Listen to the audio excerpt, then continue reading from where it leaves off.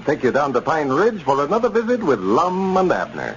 Brought to you by the makers of Horlicks, the original malted milk.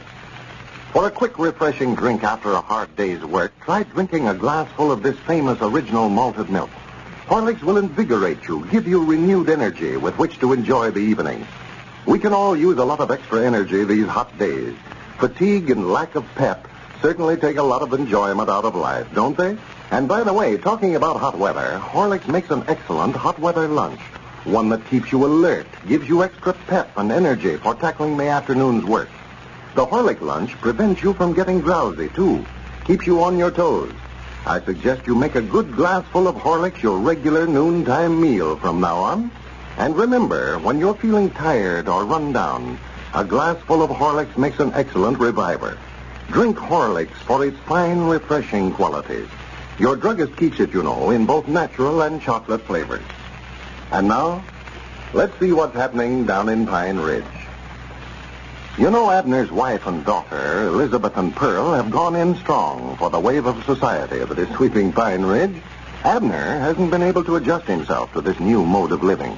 And as a result, affairs at home are not running as smoothly as they should.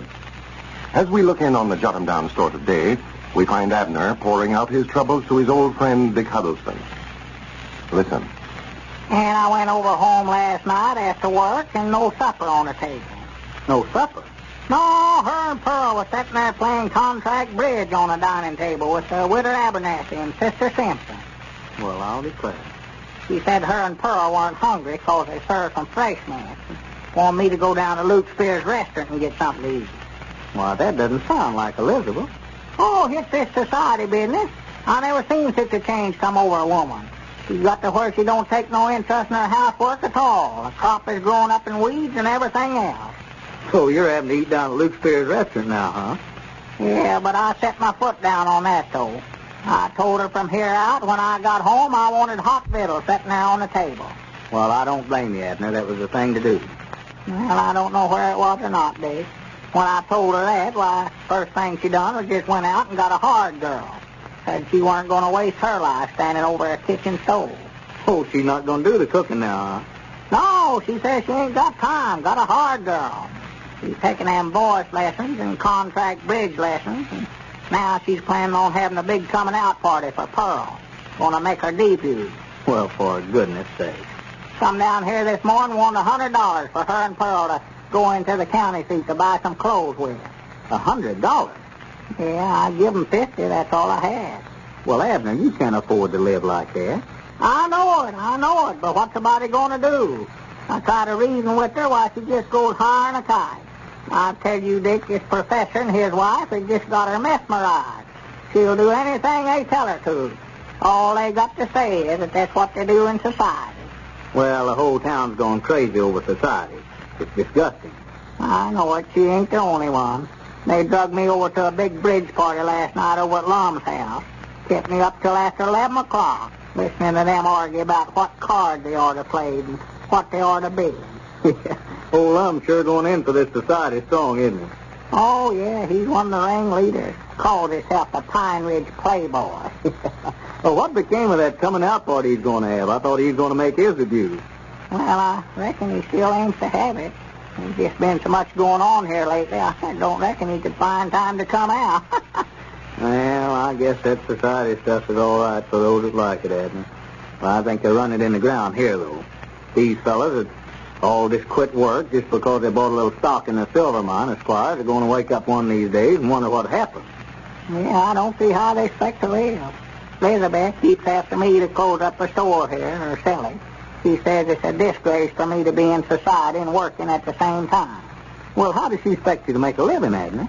I don't know. You can't reason with her. It's Professor Willoughby and his wife been talking to her, I think. I don't know what to do, hardly. Well, now, I wouldn't close up this store regardless of what any of them say. Well, I've got to keep peace in the family some way. Well, now, you've got too much money invested here to just walk off and leave it. This stock should invoice around, $1,100 or $1,200. Well, that's what I figure, about $1,100. Wait a minute. I better get out of here. Look, coming yonder. Huh? Oh. Yeah, Squire be trying to sell me some of that stock in the silver mine. Who that with him, Snake Hogan? Yeah. Now, they make a fine team, those two. Well, reckon what they're wanting over here. Well, I don't know, but I'll see you after a while, Abner. Come down low with me when you get time.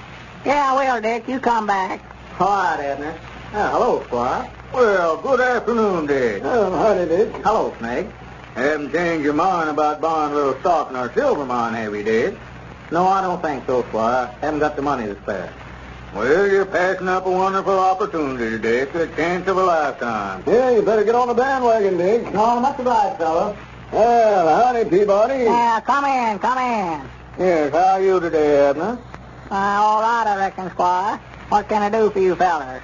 Why, Snake here wants to see you on a little matter of business, Abner. Yeah, Peabody, I heard you wanted to get rid of your store Yeah, just a minute, fellers. I believe that was my ring there. Yeah, go ahead. Hello. Peabody got him down store talking. Abner Peabody talking. Mom? Vanilla extract? Yes, Mom. Well, I can't deliver it. I ain't got nobody to leave here in the store. Wait a minute. Squire, would you fellas mind to stay here in the store while I run across there to Luther Phillips' place? Miss Phillips is baking a cake and ain't got a drap of flavoring in the house. Why, no, go right ahead, Abner. We'll wait. It won't take but a minute. Hello? Well, I guess I can bring it over to you, Miss Phillips. Was there anything else you wanting? Uh-huh. Well, all right, I'll be right over. Mom? Oh, that's all right, not at all. Goodbye. Damn, it looks to me like they'd think about them things before they start stirring up a cake. Well, I'll get on over with it. I'll be back directly. Yeah, hurry back, Peabody. Well, Snake, if the deal goes through, there's $50 in it for you. Well, I'll buy it if he'll sell it. Oh, well, he'll sell it. Everything's all said. I've had the professor and his wife talking to Miss Peabody, and I know she's been after Abner to get rid of him. Well, now, how strong do you want me to go on the price? Don't matter much about that, Snake. His wife has promised the professor that if he does sell it, why, she'll see that he invests all the money in stock in the silver mine. So, in the end, we'll get the store and our money back, too. That's the reason I gave you all that currency. Cash always looks bigger to a man like Abner, you know. I drew that out of the bank especially for this deal. Well, I'll have to hand it to you, Squire. You can figure out more ways to make money than any fellow I ever saw. No, well, this wasn't a hard deal to figure out. See, we buy the store and then sell him stock for the money we paid him, so we get the store for nothing, you might say. Well, you sure have been selling the stock around here, I'll say that for you. Yes, well, the smartest thing I did was when I made Lum president of the company. I got him thinking that they're all going to get rich off of it. Yeah, if there's anybody gets rich out of this, it'll be Squire Skimp, I'll bet you that. Well, I don't think I'll lose anything, Snake. But I'm not through with him yet. I've got a friend of mine coming in here Friday. Going to drive in a big car with a chauffeur and all. I'm going to introduce him around as a big mine operator from Arizona. Call a meeting of the stockholders and have him get up and offer us $2 million for the mine. And I'm going to turn it down. Turn him down? Yes, and then when he leaves town, well, I won't be able to get these stock certificates printed fast enough to take care of the orders. They'll be begging me to sell them some more stock. I pulled a deal like that over in Oklahoma one time. Wait a minute, Squire. Here comes Peabody. Oh, yes. Well, now, let me meet him here at the door, Snake, and I'll have a deal all fixed up by the time you start talking to him. Yeah, Abner, just a minute. I want to have a word with you there. Yeah, sure, Squire. Abner. I don't know whether you know it or not, but Snake Hogan has come into a little money recently. And I knew your wife had been after you to sell the store here, so I've been talking to Snake, and I've got him all revved up to buy it.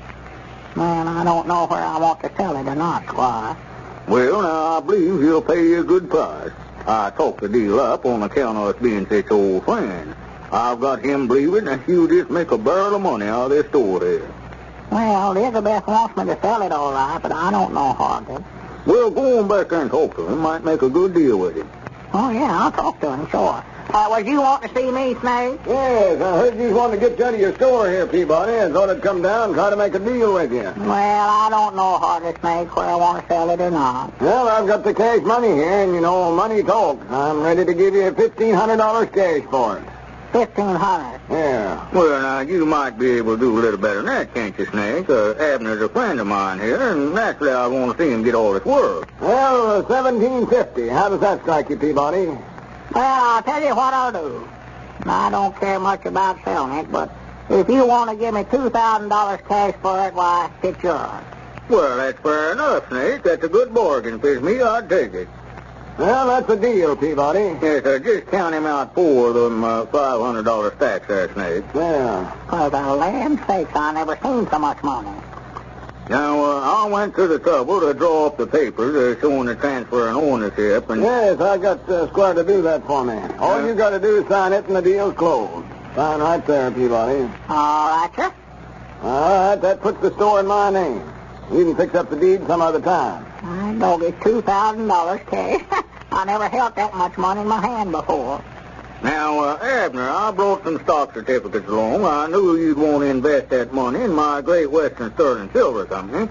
With $2,000 in it, why, you'll be one of the richest men in the country. Well, Squire, I appreciate you making a deal for me, but I wouldn't be interested in buying no stock and nothing. I've got some other plans for what I'm going to do with this money, and I'm starting out right now. Well, here, wait a minute there, Abner. Hold on. Catch him there, Snake. Hey, come back here, you little crook. I'll mail you that deed to you. Well, that little scheme, Mr. Skimp, cost you just $2,000. And now, before we close, I'd like to leave this thought with you. If you're lacking pep and energy on stifling days and nights, don't blame it all on the weather. It's very possible that much of your tired, played-out feeling comes from lack of proper sleep. We don't need so much sleep in summer, it's true. But we do need to sleep soundly. It's the quality of your sleep that counts. I'm telling you this because I have here a tip that is almost certain to help you sleep better tonight.